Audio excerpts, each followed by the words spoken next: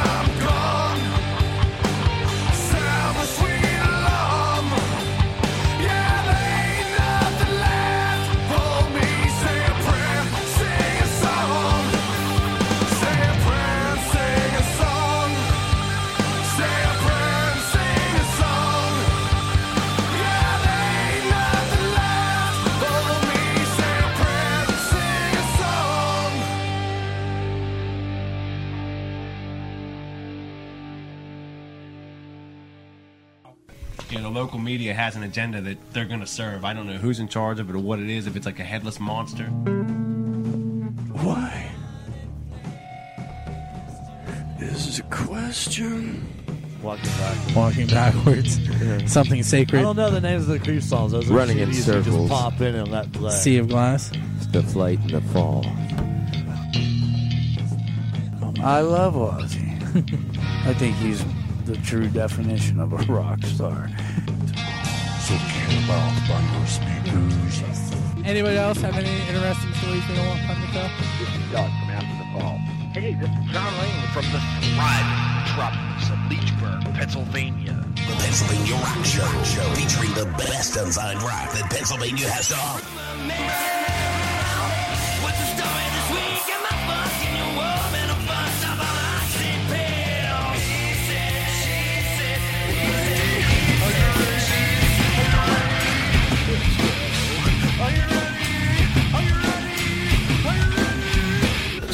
Hey, it's Bill, and you're tuned into the Pennsylvania Rock Show, featuring the best unsigned rock and metal that Pennsylvania has to offer, right here on PARockshow.com, megarockradio.net, 107.1 FM St. Louis, Missouri, altrockradio.ca in Hamilton, Ontario, Canada, xrpradio.co.uk in Birmingham, United Kingdom, RoodarooRadio.com on the beaches of San Diego, California, and right here in the thriving metropolis of Leechburg, Pennsylvania, with our two red lights, BuildTheScene.com.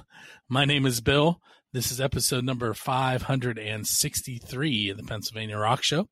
With me tonight is Izzy Bedoya from the Fame Hackers. What's up, Izzy? Hey, Bill. Thanks so much for having me here today. No problem. I have a little bit of like a mini series going on here. Last week, I spoke to the owner of XRP Radio that has my show on, and we talked about unsigned music and how to get your music heard. This week, we're speaking with you about PR and marketing. And next week, we're talking to an Australian PR and marketing person, Monica Strutt. So it's just like a kind of mini series that in the middle of my usual speaking to artists. I love it. I love it. Awesome. So before we get too far into this, can you give me like a quick synopsis of how you got to this point in your career in the music industry? Like what built up to you starting Fame Hackers? Sure. Yeah. That's a great question. Ironic backstory of how I even got started in music. I actually used to be a private chef. And then that was like the way that I used culinary was kind of like two ways. One, it was stable income, and two, I was working with people that were in the entertainment industry, so it allowed me to have build the networking that is necessary in LA. It's so necessary to be connected. But yeah, pretty much like my whole entire music career first started, I was a A&R for a label under Sony, and then I jumped into digital marketing, and now I have Fame Hackers, which is essentially an artist accelerator, and just to help you monetize your music. I'm gonna jump ahead in my list of questions. Go for it. So when you were working in A&R, you were out there, you were looking for bands for the label. What were the kinds of things that you were looking for? Like what set bands apart for you? It's a great question. The way that I was taught how to do it was to go on social media and to look for like, there's a really small disconnection when people think that they need to be found on social media and then they go and do the wrong things on social media. And one of my biggest tasks was to like find the artists that actually have real traction. And it's back then, it was like 5 years ago. Back then it was like so different than how it is now. Like today you can actually fake a following on social media and like get away with it. But back then there's also like a lot of tools too. But that was one of the biggest things was like getting really, really good at social media and understanding how it works. So you were looking for like the interaction between the fans and yeah, and like not just like interaction, because like there's so many ways to like put bots in your comments. So like making sure that it makes sense. So like if you have a certain following on Spotify, to translate to Instagram, it's going to translate to their social media platform. Making sure that the comments are real from like real people, making sure that it's like real followers. I don't know why people complicate it for themselves, but yeah, that was one of the biggest things was just like actually getting to understand how it all works. Before we get too far into it, you brought up the Artist Accelerator. What is that exactly? It's a great question. So basically, are you familiar with Y Combinator? I am not. Okay, Y Combinator is this It's a startup accelerator. It's in Silicon Valley, I believe. And pretty much what happens is once you get admitted into Y Combinator, within those 3 months or 4 months that you work with them, they accelerate your career. So like you literally just speed through all the normal mistakes that you'd be making. So kind of along the same realm, the way that I built Fame Hackers is so that it accelerates your success in music without taking the shortcuts that people normally take. And then that way you can actually have a sustainable business in music. What is the acronym for the word fame and Fame Hackers? Yeah, that's a good one. So it stands for 4 things. It stands for it's like something. It stands for like foundation, audience, monetization, and exposure. And it pretty much just means, like as long as you have a strong foundation, you attract the right audience, you monetize your audience, then you just scale through exposure. How long have you been at Fame Hackers? I mean, you said you were in A&R about 5 years ago. Yeah, I started Fame Hackers around. It's almost been 2 years. It's almost been 2 years, but I went like full time with it around pandemic time. Okay. Yeah. So going off script for a second, I noticed an acoustic guitar back there in the corner. Oh yeah. Are you a musician yourself? No, I actually just found that in my garage. I know I know how to play every chord except for F or B. I think it's B sharp, the one that you have to bar the whole chord. So I get up to 2 chords. You have a system on your site called it's a 5-day system called Grow Your Fan Base Boot Camp. What is that all about? Yeah, that one is actually really fun. So it's like a 5-day training. I was doing them live once a month earlier this year, and it was really cool because in the course of 5 days, it was just actually going through the right way to build a fan base. In those 5 days, we found how to build a fan base, monetize your fan base, and just very fundamental skills that a lot of the people that have been taking it, it's just little shifts that they didn't know they were missing, but is making a huge difference. And you see it now because it's not just content that's going. I had some people that their content went viral last week from a couple from the last boot camp, and that one was really cool. And it's really cool to see that when people implement these strategies and these techniques, they actually get the results. So yeah, it's a 5-day training about how to actually use social media correctly. I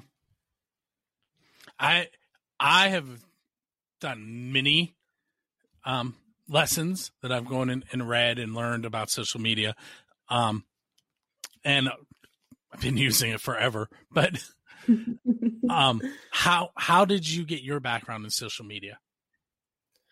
That's a great question. So between starting Fame Hackers and working as an A&R, I had a little bit of a downtime, and in that downtime, what I did was I hired coaches and consultants to actually learn digital marketing. So my realization was, before I even jumped into digital marketing, my realization was, as long as an artist knows how to use digital marketing strategies and how to use e-commerce principles, they can sell things online to their fans, and they can make money that way. So it's not just royalty checks.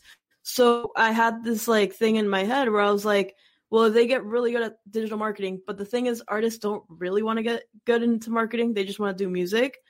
So I just took some time off to actually learn how to do it. I invested into coaches. I invested in consultants. And then I also got a job. I started working with an influencer marketing agency, and I learned a lot also working with them in terms of vetting people, making sure that they're going to provide results for the brands. And yeah, it's a whole new world. I have been on the other end of that. I was recently contacted, and of course I can't think of the name of the company right now off the top of my head, but they work with HBO Max. Cool. So I've been putting out some content for HBO Max on this show. Nice. Like we did some stuff with the Rock and Roll Hall of Fame and the Bee Gees, and it was cool. I was like, absolutely, I want to do that. That's amazing. Wow. Congratulations. Thank you. So let's actually take a short break, and then I have some more questions for you. And what we're going to do real quick, we're going to listen to Horace Mays and their song Pantomime, and Half Will and their song Good Day. And then we'll be right back with Izzy.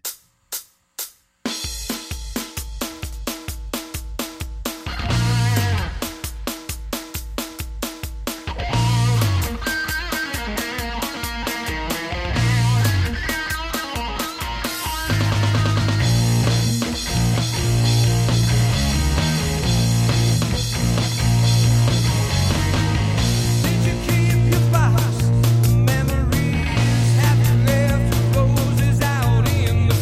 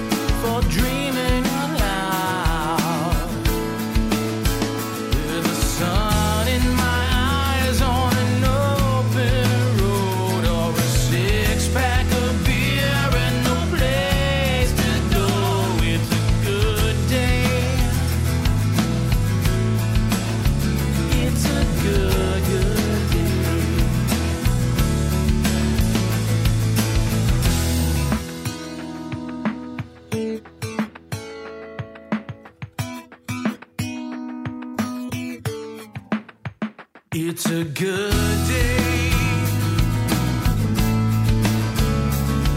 for being alive. It's a good day. There ain't no clouds in my sky. With a pen in my hand, lies an open door. On my feet in the sand, sitting by a brook. It's a good day. Oh, it's a good, good day.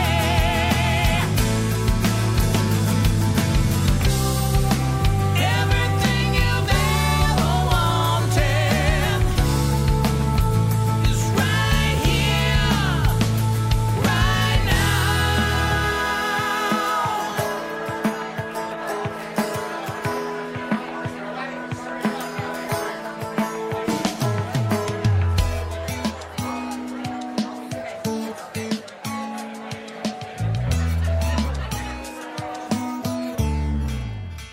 It's a good day.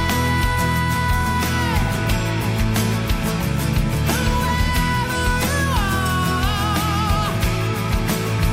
it's a good, good, good, good day to be a star. It's a good day.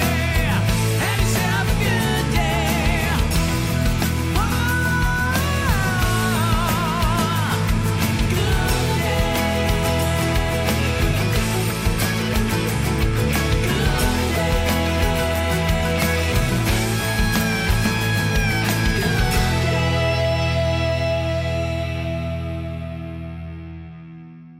Okay, so that was Good Day by Half Will, and right before that you heard Horace Mays and their track Pantomime.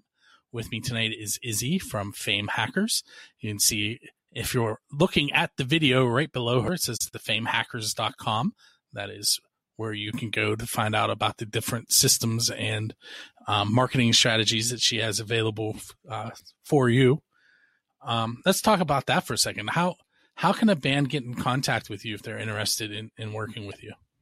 Yeah, that's a great question. So, it's pretty simple. It can either be on Instagram, or just through the website. I think there's contact forms on there as well. But my Instagram's Izzword, like IZZWORD. And I'm pretty active on there. Actually, I started being super active in like December, when I was just like, you know what? I'm teaching people this all the time. Let me actually, do it myself too and show people that it's possible as well. Probably, well, that's not true. I was going to say Instagram is probably the one that I understand the least, but I don't use TikTok at all. So it would be TikTok. Yeah, TikTok is crazy. Like, you can viral so fast and so easy on there. I see. Now you make me think I should get an account. It's FOMO, huh? It's like that fear of missing out. Exactly. Yeah. There's some radio hosts actually on there that they've gone viral, and they just do, some of them do like silly skits. Some of them are just like, a day in the life of a radio host, and they just pull up the microphone in front of them and act it out. I'm sure I can come up with something. This video thing is new for me. This started in the pandemic. Oh, nice. I didn't do the video before that. I did the audio show, and I've been doing this show since 2004. But the video is new in 2020. That's awesome. But, and it doesn't hurt to have the video, because now I can post to YouTube, and I can post clips on Instagram or TikTok if I had an account. Absolutely. Yeah, you can repurpose the content everywhere. Love it. So usually at this point in the show, I would ask the band who their Dave Grohl is, which really what I'm asking them is who they would want to go up on stage with and play with. But since you told me the guitar isn't really your thing, I had to tweak the question a little bit and ask you if you could work with any musician or any artist with the Fame Hackers, who would be your dream client? That's such a good question. I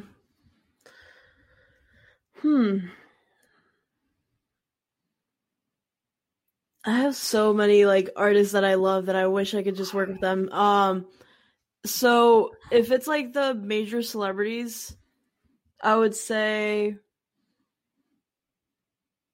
like for major celebrities, I would say like Justin Bieber's team would be really cool. Marshmello's team would be really cool.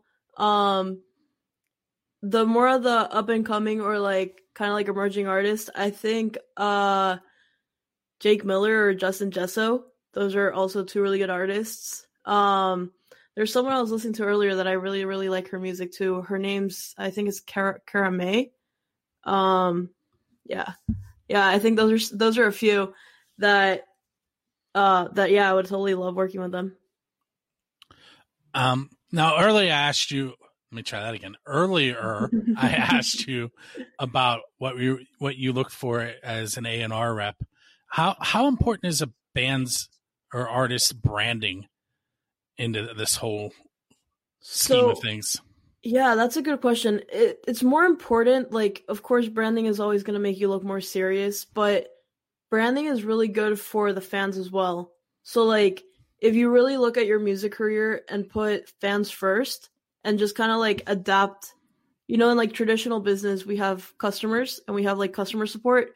So if we do the same but with artists focusing on the fans, and those are, like, the customers, if you can create that brand and that, like, memorable feeling that when they listen to your music, they resonate to you, they resonate to your culture, they're going to stick around a lot longer. So keeping that in mind, how would a rising artist attract, build, and grow their following? So, first of all, it's actually using social media the right way, right? So what I usually tell people is everyone gets stuck in this whole algorithms and shadow bans and this works, this doesn't work. But if you just align yourself to the mission or the vision of the company, so like if you go on Google and you look up like Facebook's vision statement, it'll say that they want to build communities, which makes sense because they're pushing out Facebook groups. Like they have TV commercials about Facebook groups. So it makes sense. So if you're posting on feed on Facebook, that's not Facebook's priority. And same on Instagram. It'll tell you the vision statement and the mission statement will tell you exactly what the founders or the executive board wants to see. So as long as you align yourself to like those ideals, then you're never going to have problems with any of the platforms. And then just making sure when you are growing your fans that you understand who they are and like who your ideal fans are, and create content and music in a way that's going to resonate to them. So you're coming from a place of like serving the audience rather than just like download my new song, like stream me. It's all about me. Nobody really cares about that anymore. I'm going to say back in the day and make myself sound old, but I'll use a perfect example. Gene Simmons from Kiss says that rock is dead and that there are no more rock bands. And I kind of get what he's saying, but I think it's because he's looking at how the music industry was in the 70s when he got started and not looking at what's going on now. What's your opinion there? Do you agree with me? Do you have some insights that you'd like to throw out? Yeah, I mean, I definitely agree with you. I don't think rock is dead whatsoever. Maybe it might have changed a little bit, but if anything, I think it has like a stronger impact now than when I was in high school. I feel like if you're looking at through Gene's eyes, when they signed to the record label, the label was fronting the money, the label was spending the time creating their brand, and now bands have to do all of that stuff before they even get looked at. Yeah. So I really think that he's comparing apples and oranges, and he doesn't realize it. Yeah, the music industry has changed. It's going to continue changing. Like right now, this whole rise of NFTs, now it's bringing in cryptocurrency into the music industry. So yeah, it's hard to compare it. Like I agree with you 100%. It's hard to compare it when so much is shifting. And the other thing that comes to my mind when I'm talking about this stuff is who knew that Lars was right when he freaked out about Napster. I I remember everybody being so mad at him, and looking back, everything he said was going to happen happened. Yeah, that's interesting. I haven't thought about that in a while, but yeah. And it's like that, you know, like right now we're in the whole age of streaming, and right now it's like Spotify and Amazon Music and Apple Music, but who knows? Maybe NFTs or blockchain technology could change that next. We don't know. So, since we're talking about the shifts in the way that the music industry works and the pandemic as a whole, what are some creative ideas that you might be willing to share with bands to get some revenue coming in? Yeah, that's a good one.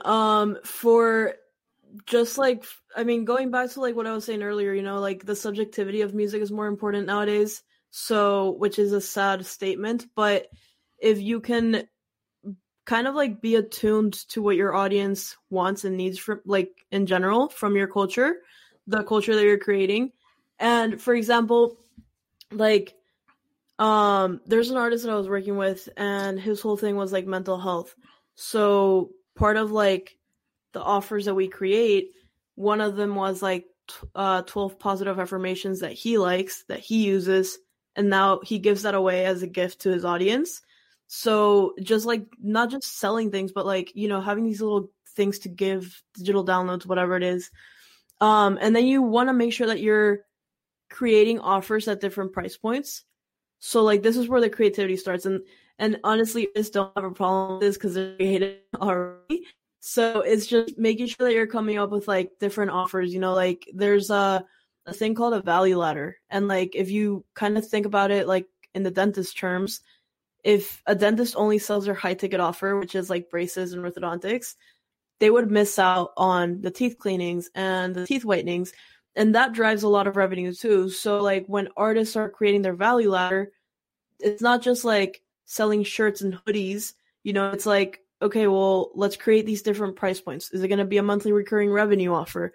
Is it going to be private events, private shows? Is it going to be experiences? And like, you kind of just start crafting your offers in a way that it's not only going to make sense to you, but to your audience. And it's going to be based on their interests as well. So it's going to do two things. It's going to drive more money because they're going to like want it and need it. And it's also going to drive so much more brand loyalty because they're now going to be getting tangible products or experiences from you. So there's a local band here in the Pittsburgh scene called Chip and the Charge Ups. Cool. And they have, and I wish I could remember the website they're using, but basically it's a subscription-based system. Mm-hmm. And like each month you get things like an unreleased track a month before it's going to be released, or videos that nobody else gets to see, things, stickers, other like, and it's not, I can't remember the price point, but it's not out of this world. Like it's a very, very good value for what you're getting. And the other thing he does really well is they market the band. Like they wrote a song called The Old 2-9er, which is about his name's Phil Bork. He played for the Pittsburgh Penguins, and now he's a color commentator for the Penguins. Wow. So that song now, every time he comes on the morning show in DVE, which is a big FM station in Pennsylvania, that song, The Old 2-9er, is his introduction to coming on. So awesome. You know, they wrote a song called You Ain't Punk, and it comes up all the time in the scene. So like they've done a really good job of marketing and PR for themselves. Yeah. And what you said is like absolutely true, you know, like having those offers of make it like not so much of a money grab, but like just give value to your people, you know, give value to your audience. Cause now what that does is, first of all, you gain more in volume. And also it keeps people like sticking with you for like month after month after month. That's diehard fans right there. Those are the people you want to surround yourself with. Some of the other things they've done, they do mashups where they take two cover songs and combine them. So now they're they're getting themselves heard by those major bands fans who happen to be searching on YouTube. That's awesome. I think he's very creative. That's really cool. Yeah, mashups are my favorite, I think, for sure. Now this one, you have to be careful on this question. All right. No pressure. How do you feel blogs and podcasts affect the band's reach? I think it depends. I think the press in general is always, their exposure is always good. If anything, it adds more credibility to your circle of friends and circle of people that surround you. But I wouldn't necessarily say it's like a huge life changer as how people play it off to be, especially when it's like smaller publications and smaller artists or bands or whatever. So they're definitely good, but it's one of those things that like you just can't put all of your eggs in one basket situations. So it's a small part of the formula then. It's a very small part of the formula. The thing is that people immediately think that oh my gosh, I got published here, I'm gonna be famous now, and it's like, no, you got published there, you got a little bit of exposure. People in your circle see that you're more of a serious artist because you're getting that, but it doesn't necessarily mean that's gonna drive crazy amount of traffic to you. Right. So, and that's the part that people don't really see, or there's a disconnect. But yeah, if I had to pick between investing in a PR agency or even a marketing agency, I don't think I'd do either. I would just kind of set the money aside, and I would just focus on organic marketing and making sure that you have a good handle on things, make sure that you're selling things, and then invest the money that you set aside into ads and PR if you like. But that way you're a little bit more strategic and you're not investing into like an empty, like a black hole where you don't know if your money's going to come back or not. Speaking of ads, what's your take on Facebook's ads? They're amazing. You just have to have like I was saying, like you just have to have your offers in place, because if you look at any other business owner and if you tell them that you're going to run their ads for them, they usually have a monetization strategy in place so they can get positive ROI on their investment. And for some reason in the music industry, it's not really talked about. So a lot of marketers, they'll run people's ads and like, yeah, it'll get like good traction and stuff like that. But how do you make sure that you're replenishing your funds so you can continue, feeding into your marketing machine? Okay. So that's why you have to like kind of think about, well, yeah, let me actually figure out how to make money with this so that it can always be on and not just like on for sporadic periods. We're going to shift gears. What is your favorite thing about supporting rising artists?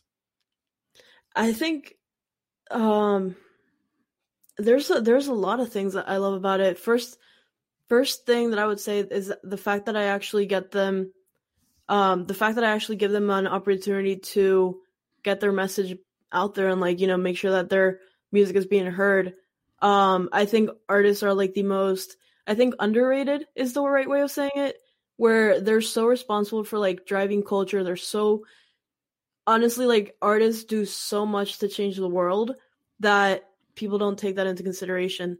And then they treat them as starving artists, and then they condition them to be starving artists. And it breaks my heart because, we hear it all the time. Music heals. Music saves people from like really bad situations. Music helps people go through breakups and all these different scenarios. Like, any emotion that you're going through, there's always a song for it. So I love the fact that, and that's one of the reasons why I started Fame Hackers, was to actually give people the opportunity to get their music out there. The older I get, the more I equate songs to when I heard them.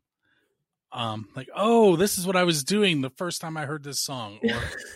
And this one, I'm going to tell you a quick story, and yeah, you're probably going to raise your eyebrow when I say it. So Poison's song, Every Rose Has Its Thorn, makes me think of my grandmother, which, yeah. See, there you go. Raise the eyebrow. Yeah. So interesting.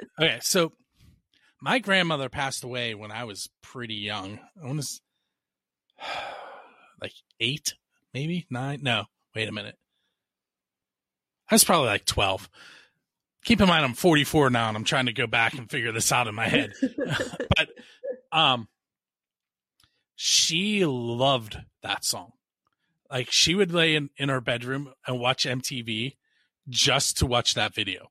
Like, she didn't like any of the other videos that were on, but she would watch that video. So when I would hear it, I'd go running in and lay down with her and watch it with her.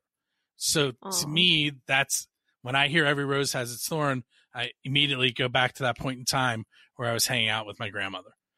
That's amazing. And it goes along with what you're saying. There are songs that, there's a song for everything. There's a local band who hasn't been together for a while. They were called Cage, K-A-J. And they have a song called Bombs. And members of their band, I used to do this show live in my living room, and the bands would come in and play. And we would stream it directly to streaming radio stations. But then I had kids, and that changed everything. At first, I had a son, and for the first 2 years of his life, we kept doing it. But then we had twin daughters, so we had a 2-year-old son and newborn twins, and that's when that live music thing stopped. But anyway, every time that there was a show at my house, at least one member of the band Cage would be here. So when I hear Cage songs, I go back and reminisce about, the things that happened here, like the bass player from Cage sleeping on my back porch in February. It's interesting. It's so interesting. Like, the fact that you can associate those memories to music, and we see it happening all the time. Like, how many times have we heard of fans tattooing lyrics on their bodies because it saved them from a tragic moment? And so yeah, it's really important. It's really important that we shift the narrative in society. Are you familiar with deck hockey? I don't think so. Okay, so basically, it's street hockey, except you play it on a sport court with boards. So it looks like an ice hockey rink, but it has a plastic surface. Well, it's been probably 5 years since I played, but I started playing when I was 12. So 12 to 39, 24 years I played. Wow. No, wait. I'm 27. 12 to 39. Yeah, 27 years. And my goalie mask, I got a custom painted, and it was painted with Spider-Man 3 movie poster. It had a big Spider-Man logo on it. And then on the throat protector, it had a Batman logo. And Spider-Man and Batman are my favorite two bands. I love that. And then on the chin cup, which is the part that comes down and protects your chin, it said "I deny," which everybody thought was me saying that I'm going to stop you from scoring a goal. But really what it was the band Cage, a second version of the band Cage, had a song called "I Deny." So I combined my love for superheroes, my love of deck hockey, and my love of local music in my goalie mask. That's amazing. But wow. I have 2 more questions for you. Sure, let's do it. What advice would you give to rising artists? If you could only give them, like, what is the most important thing you would tell them they have to take care of? Most important thing.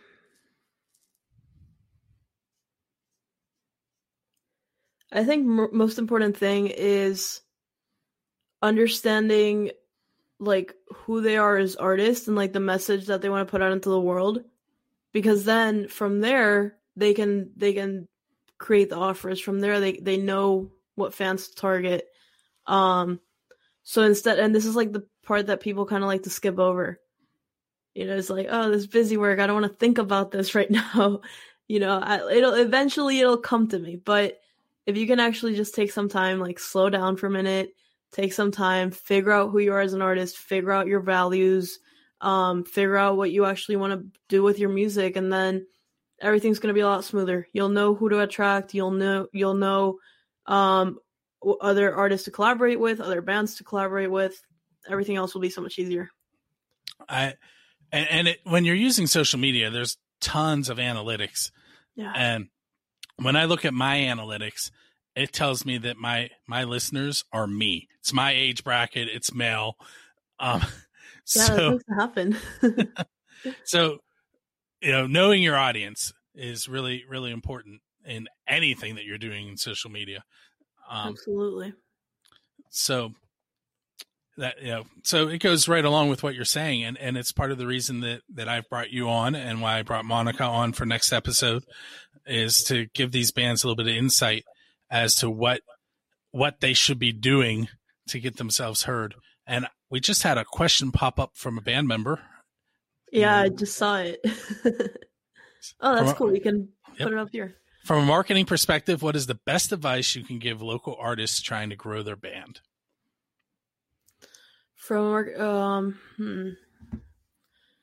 So what I would do, Nolan, I would just get really clear on the end goal. So local artists, if the goal is to just become known in your city, then, or in the local area, the local bars and clubs and stuff like that, I would just I would figure out the end goal and then reverse engineer. So if you're just trying to be known locally, start going after the hashtags for your city, start going on the geotags for your city. Look for this is on Instagram, then on Facebook, look for groups in your city that support music and support live music especially, and try to become kind of present in those pools. Just make sure that when you are doing this that you're not going to other music groups, because what happens is a lot of the times artists will think that they're getting their music out there because they join Independent Artists Unite or something like this. And what happens is that they're putting their music in a room full of other artists or musicians that they're not really going to care. So yeah, get really clear on your goal and get clear on your ideal fans, and then think about where they're hanging out online and offline and show up in those places. See, it took a little while, but someone popped in with the question. Yeah. That was awesome. Since you've been talking about goals and reverse engineering to get yourself to that goal, when you started Fame Hackers, what was your initial goal and how has it progressed for you? Amazing question. When I started Fame Hackers, I actually started it as under the name Hollywood Socials. And my initial thing was to be another marketing agency, and I was helping artists, I was helping studios and music schools with their marketing. I was doing done for you marketing services. But then I started realizing that's not the end goal. I realized that marketing is not really helping artists. What would actually help artists is to make sure that they have their foundation in place, make sure that they have their offers, make sure that they're clear on the audience and stuff like that. So when I did the name change to Fame Hackers, at that point, I just knew that it had to be more of a coaching, educational portal than done for you services. Oh yeah, absolutely, Nolan. Just feel free to reach out to me if you get stuck along the way. But yeah, no, that was a great question. Thank you for asking. And last, where does it go from here? So what's your plan as 2021 unfolds? So it's a great question. What I'm doing with Fame Hackers right now, so I started creating more content and more programs. So last year I was only doing one-on-one. This year I've already created the one-on-one, the 5-day training, a group coaching, and I'm still going to create so much more still. So the idea is to kind of make Fame Hackers into this educational resource where it's kind of more of a teach a band how to fish, if you will. And yeah, the whole goal behind it is just that it's more of a knowledge-based platform. It's funny. I already recorded the next episode with Monica, and she used that give a person a fish. She did the the reason I'm hesitating here is I work in a Catholic school and I'm going to mess this up. But where Jesus took the water and turned it to wine and took the fish and made enough fish, I can't remember what that is in the Bible, and I'm going to hear about it. But so both of you basically said the same thing, and are similar in the market that you're working in. So I found that I just liked that it came up both times. That's interesting, but honestly, like that's such an important avenue to go down because there's not a lot in the music space. There's at least not a lot of up to date or credible sources. I see this all the time, so that it's really, really important to like educate people because then knowledge is power. So then you don't fall prey to like bad marketing scams or there's so much nonsense that happens that could have been avoided. I know I keep saying my podcast. There's this one that you're on, the Pennsylvania Rock Show. Then I have another one called 3 Questions and a Song. And then I have one that is a series that depends on the Pittsburgh music scene. That one there's a concert series called the SOS PGH concert series, and it's raising money for the NEVA Emergency Relief Fund.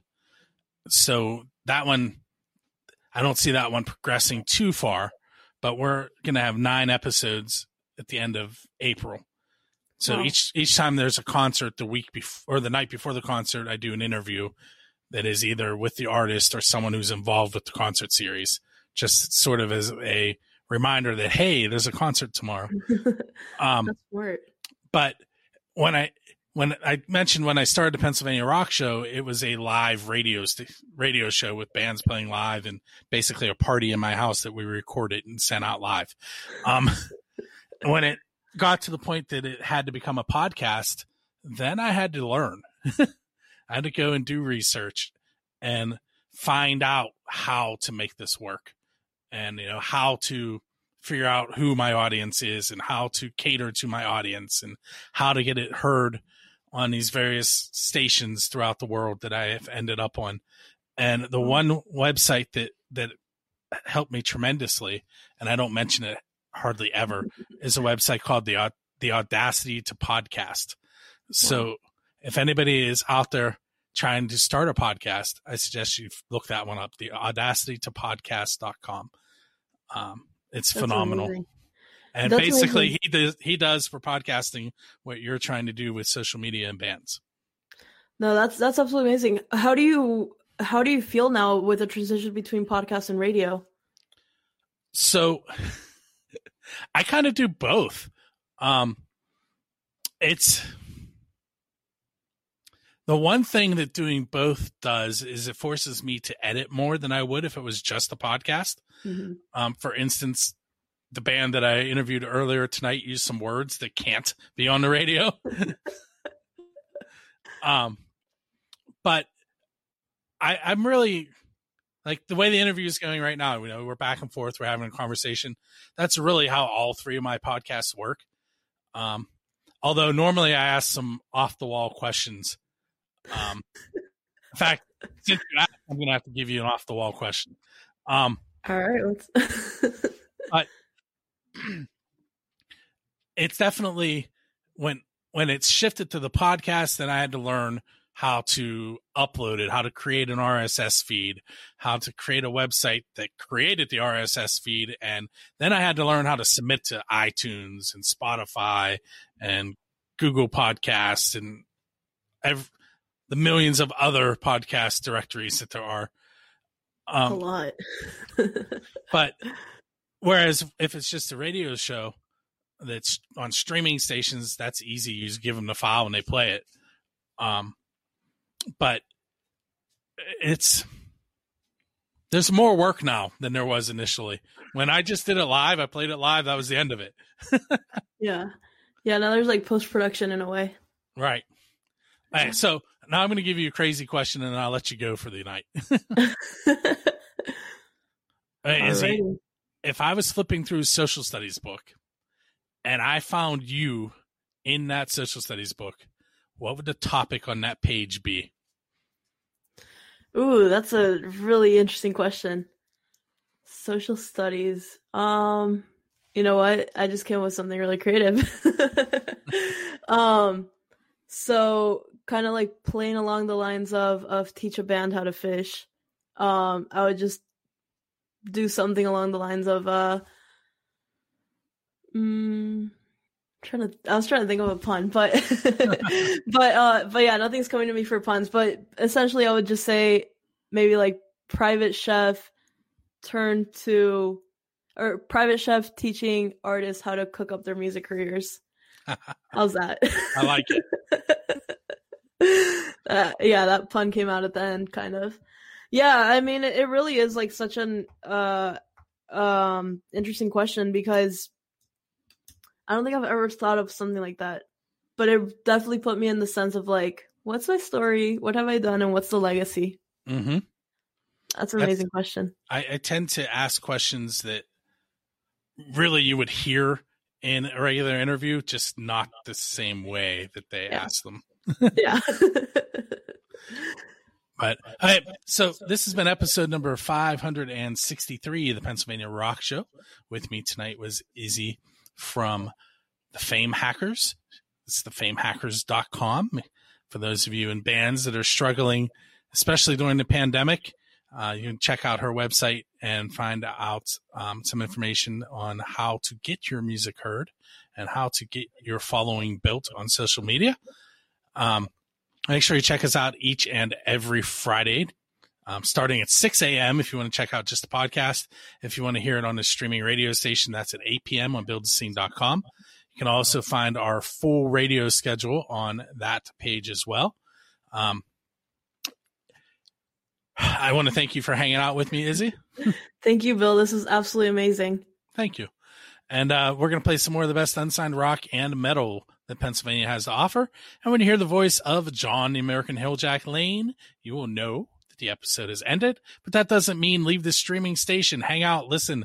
The majority of them are unsigned artists, and you can give them a little bit of support by helping jack those numbers up on their listens and get them that little bit of royalties that they'll get from that.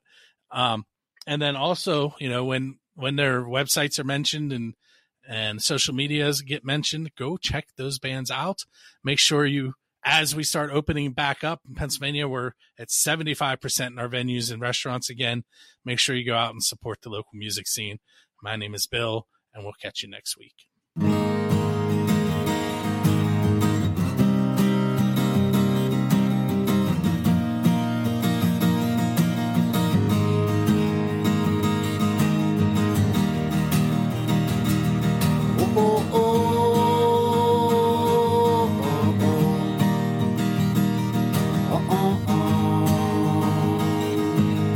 Driving down that lonely road, my thoughts creep back to you, and I wonder if you miss me too. Just a few more hours, girl, and I'm walking through that door. You don't have to be lonely anymore.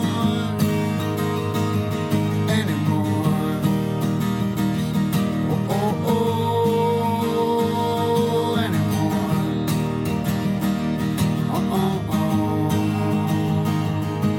On Monday, I pull out of the driveway. I've gotta go and chase the sun. Go on another 5-day run. On Tuesday, I wake up in the middle of nowhere. I fire up that pirate ship and head out to the Black Tide Sea. On Wednesday, the radio is my best friend. I write a text and I hit send just to let you know I'm thinking of you. Driving down that lonely road, my thoughts went back to you, and I wonder if you miss me too. Just a few more hours, girl, and I'm walking through that door, and I don't have to be lonely anymore.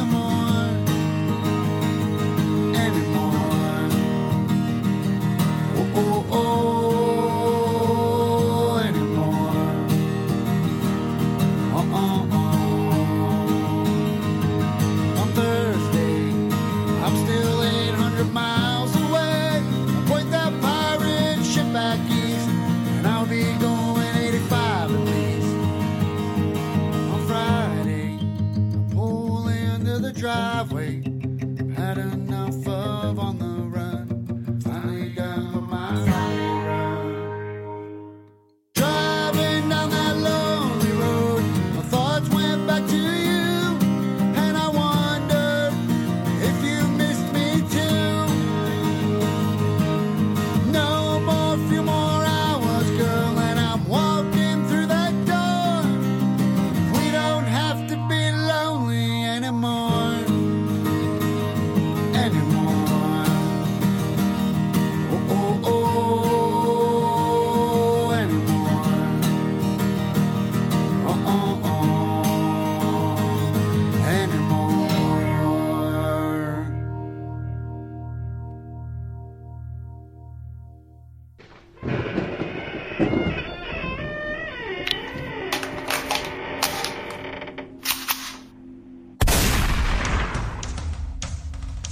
This episode of the Pennsylvania Rock Show has ended, but be sure to subscribe to be introduced to more of the best on-sign rock and metal that Pennsylvania has to offer.